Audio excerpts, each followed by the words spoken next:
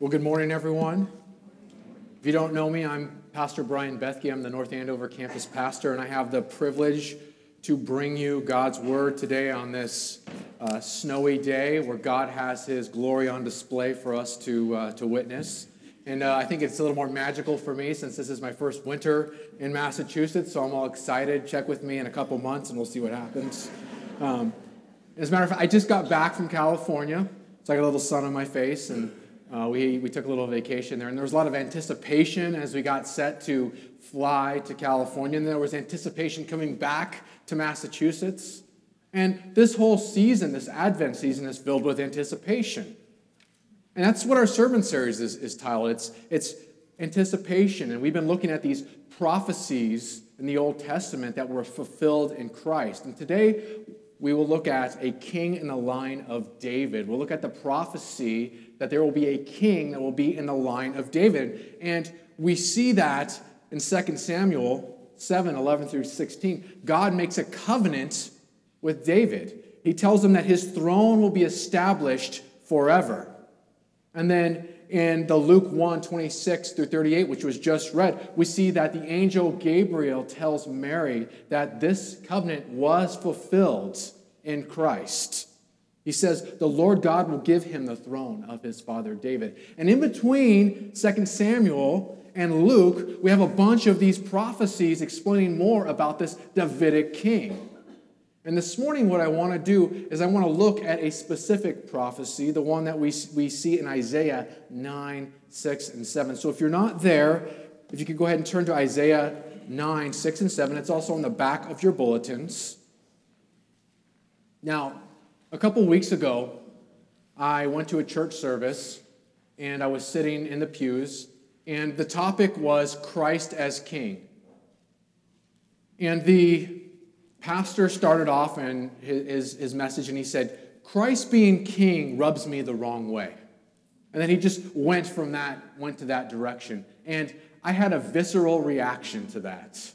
I was sitting in the pews, and I was ready to jump up and say something. I had thought of all these things I was going to say. It was the work of the Holy Spirit that restrained me.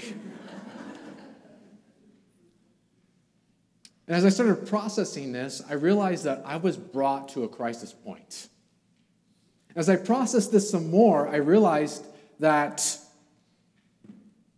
the claim of Christ as King brings everyone to a crisis point, no matter where they're at in their faith journey. If you truthfully and adequately address this claim as Christ as King, you will find yourself in an impasse. You'll find yourself at a crisis point. And whatever decision you make will have life-altering implications. So this morning, what I want to do is I want to look at three things. I want to look at the advent, the character, and the reign of the promised Davidic king in Isaiah 9, 6, and 7. And I want to bring us all to this crisis point and have us deal with it. So let me pray and ask God to bless our time here. Father, we come to you right now, and we ask that your Spirit would just illuminate your word. Teach us the things that we do not know. May you reign in our hearts. May you speak to us today through your word, through your Spirit. In Jesus' name, amen. So the first thing I want to look at is the advent of the Davidic king, or the coming of the Davidic king.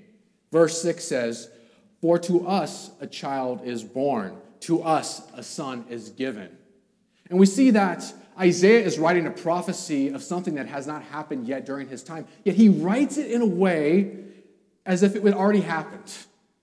He's that certain that it will happen. He writes it with that amount of certainty. We continue, and it says, "And the government will be on his shoulders." This king that will come to us will have all authority. And as we start to ponder this, as we start to process this, the crisis point starts to take shape. First, we must come to grips with the how. How is this king to come to us? And this is the same question that the unwed Mary asked the angel Gabriel in Luke 1:34. She said, "How will this be since I am a virgin?" And we are told it's by the power of the Holy Spirit. For to us a child is born. God would use supernatural means to enter this world naturally to take on our nature so that we could be renewed. And that's the heart of the gospel message. That God created the world and it was good. Not only was it good, it was very good. Yet sin entered in the world, and there was a problem. We were separated from God. Yet God didn't leave us in that plight. He went and he entered our world. He was born of a virgin and lived a perfect and righteous life. Yet he was rejected by men. He was nailed to a cross. He was buried. But he overcame death. He conquered death, and he was resurrected. And when we put our faith and trust in our Lord Jesus Christ, we too are resurrected to eternal life with him. And it doesn't end there. He's renewing this world. He'll one day come back and reign on his throne. And this world is being renewed, and we have a hand in that. This coming king, this child, is at the very heart of the gospel message. Second, we must come to grips with the why. Why would God enter our world? I mean, we're not that good. We read, to us a son is given. He is a gift. Have you ever received a gift and you're like, I can't even, like, this gift is so huge. Like, I can't believe you gave it to me. This is unbelievable. It just blows me away. It's unfathomable. It's the same thing with this. He was given to us as a gift. We can't comprehend it. It makes no sense to us. Why would God want to enter our pain, our suffering, our limitations, and our temptations? I mean, if it were me, I'd start over. I'd be like, you know what? Let's start over. I might even turn my back. Or I might just send somebody else to do it. Yet God does not leave us or forsake us, even though he deserves to, and he has every right to as our creator. One author puts it this way: the incarnation means that for whatever reason, God chose to let us fall, to suffer, to be subject to sorrow and death. He has nonetheless had the honesty and courage to take his own medicine. He himself has gone through the whole of the human experience, from the trivial irritations of family life and the cramping restrictions of hard work and lack of money, to the worst horrors of pain and humiliation, defeat, despair, and death. He was born in poverty and suffered infinite pain, all for us, and thought it well worth his while. This is the claim. This is the claim that God entered into our world and experienced everything as we did. And this is an exclusive claim that's unmatched. There's no other world religion that will go and claim this. And we must address this claim. We must wrestle with this claim. But before we do that, let's look at the character of the Davidic king. Now, in ancient times, and even today, royal figures will take on these inflated titles. You know, so-and-so the great, the magnificent, the benevolent, yada, yada, yada, all that stuff. And we look here that there are these titles that are attributed to Christ, to this Messiah, to this coming Davidic king. We continue, and he will be called Wonderful Counselor. Now, I think in our English language, because it changes so much, words kind of lose their meaning and their weightiness. For example, the word awesome. I'm from California. We use awesome all of the time. This word wonderful, he's full of wonder. He's full of mystery. He's untamed. He's too wonderful to fully comprehend. And he's the embodiment of wisdom. He's a wonderful counselor. See, Jesus knows you personally. He understands you completely. He diagnoses you properly, and he delivers you completely. He's a wonderful counselor. He's also a mighty God. He has great power and is sovereign over this universe. Why? Because he's the creator. Colossians 1:16 says, "For in him all things were created, things in heaven and on earth, visible and invisible, whether thrones or powers or rulers or authorities. All things have been created through him and for him." Christ is the agent of creation. He is the creator God, and it's all for him. He's the sovereign ruler because he's the sovereign creator. Read that he's the everlasting Father. Now, this does not speak of the first member of the Trinity. This does not speak of the Father. Instead, it speaks of the character of Christ, his ever-present love, his eternal love, his care, his protection, just as a father would love, care, and protect their children.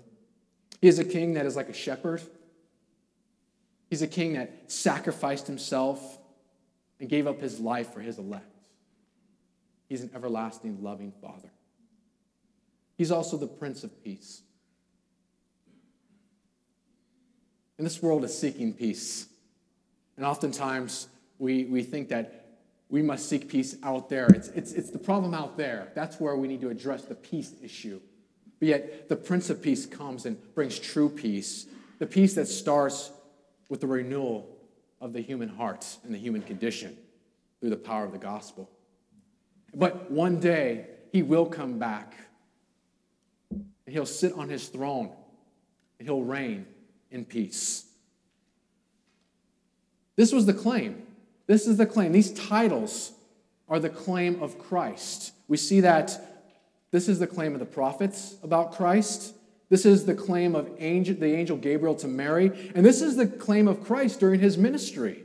He claimed all these titles for himself. He says, I have fulfilled these things. This is a lofty claim. So we see the crisis point is becoming more pronounced. Because we must deal with these character claims, these titles, without trying to maneuver around them for the sake of political correctness or traditionalism. We have to address these things. These are lofty things. These are some bold claims. But before we address these, let's look at one final thing: the reign of the Davidic king. Verse 7 says, of the greatness or the increase of his government, or the dominance of his legal authority. He has legal authority over all because he is the creator, he is the sovereign ruler. And peace, there will be no end. He will reign on David's throne and over his kingdom, establishing and upholding it with justice and righteousness from that time and forever. We see in Christ everlasting peace, perfect justice, and eternal righteousness are established and upheld because he is perfect and just. This is his very nature. Christ cannot rule any other way because that's who he is. He's not this authoritarian that comes in. He's not an unjust king. He's the perfect king. He brings justice, the justice that we seek. He is righteous. He brings this peace. He can't be something that he's not. He can't rule in a way that he's not. He cannot deny his own nature. We ask ourselves, how will this come to pass, though? We read, the zeal of the Lord Almighty will accomplish this. He will see it through entirely. God will ensure that this happens. This is a guaranteed reign. This isn't just words. This is guaranteed because God has said it. As the angel Gabriel told Mary in Luke 1:37, for no word from God will ever fail. If God says it, it's going to happen. It's never going to fail. The fact is God will get his glory. He'll get his glory. He'll ensure that he gets his glory. And he's just and perfect and righteous to do that. Because if he didn't seek his own glory, he would cease from being just and righteous and perfect. So he's going to get his glory. We see that the claim of this rule just doesn't apply to Christmas. It applies beyond Christmas and forever. It's global. It's systemic. It's huge. He's saying, I will rule now and forevermore. Daniel 7:14 puts it well when he says, he was given authority, glory, and sovereign power. All nations and peoples of every language worshipped him. His dominion is an everlasting dominion that will not pass away, and his kingdom is one that will never be destroyed. So let me recap where we're at, just so I could frame this well as it pertains to where we're at, what we have to deal with. So we have a king, the Son of God, who enters into our world naturally through supernatural means. And then he claims for himself all of these titles, these magnificent titles. He is perfect. He is just. He is magnificent. He is sovereign king. He's exclusive in excellence, and he reigns now and forevermore. This is what he's claiming. This is what was fulfilled in Christ, and we have to wrestle with this. So let's deal with this. Let's deal with this honestly and truthfully. So here's where we're at. Either Christ is king or he's a fraud. That's it. That's all you have. That's the only choices you have. Because the claims that are made are so outlandish, are so huge. It's either true and he's king and we fall on our knees in praise, or he's a fraud. And this is the worst lie that's bamboozled millions and millions of people through the centuries. There's no middle ground here. There's no, hey, he's a good guy. Good people don't tell huge lies that take people off on a path, millions of people throughout centuries. He's either the king or he's not. That's where we're at. That's the crisis point that every person must come to. You can't take that middle ground. If you take that middle ground, you're committing intellectual suicide because it makes no sense. And the people of Christ's day understood that. Anyone Christ came across had a visceral reaction. They either fell on their knees and recognized him as king of the universe, or they hated him. That was it. The line in the sand was drawn. And I'm not drawing that line. God's drawing that line. Now, perhaps you're here and you're saying, well, I don't believe. I don't believe the claim. But maybe you're like Mary, where you don't believe because you can't possibly comprehend. How will this come to be? Maybe that's you. You're open, though. I would like to submit something to you for your consideration. I was reading that the ancient playwrights, when they used to teach their drama students, they told them that they should never introduce a god into their play unless things got really bad and needed to get worked out. I would submit to you that things are pretty bad. Technology, education, and social engineering have proven not to fix things globally or systemically. So can you at least consider that it's time to introduce God into the scene? Perhaps even your scene. If you want to explore that, we'd love to talk with you afterwards here with our prayer partners. So that's the first crisis everyone must come to, must reconcile. The second one is a second layer. And most of you are like me. You said, yes, I believe Christ is king, and I said that a long time ago. I believe because I say I believe he's king. But do I live it? And that's the crisis point that I came to. Am I living in the reality as Christ as king? You see, the sermon that I listened to, as unbiblical and wrong that it was, it touched on a nerve for me. Am I living in the reality of Christ as king in my life? I say it. I pronounce it. I was willing to jump in the middle of a church service and yell at a pastor for it. But do I live it? That's the crisis point those of us that have said yes have to come to. Is Christ reigning on the throne of my life, on my heart, and my future? Is Christ enough? All of us must answer this. And if we say yes, then this means our life takes a totally different trajectory. We see things from a different perspective. If Christ is truly king, then everything I do is for his service and an act of worship. Everything I say is for the glory of his praise. Everything I have is his and a gift of his grace. Every choice I make is made under his wise counsel. Every person and circumstance in my life is there for a purpose that he has called me to. Every day under his rule and his kingdom is better than the day before. Every word of affirmation and validation only matter when they come from him. Every fiber of my being can't wait to be in his presence. If Christ is my king, then I'm willing to give up everything. Everything. Even my life for the expansion of his kingdom and the glory of his name. If Christ is my king, this Advent season is not about presents, Santas, elves on the shelf, parties. It's about celebrating the King now and forevermore and living in the anticipation of his return. For in the first advent, the Davidic king came in weakness as a baby, but the second he will come and reign in power. And I live in the reality of Christ as my king and that truth. If Christ is my king, everything changes. And this was the genesis of my crisis point, my impasse. I'm not going to sit here and say I got it all worked out. I'm like you. I'm still figuring this out. But there's a desire. There's a desire there. I want Christ to reign in my life. And I have to ask you, where are you at with that? Is Christ your king? Do you live in the reality of him being your king? Are you willing to change everything for your king? Let me encourage you.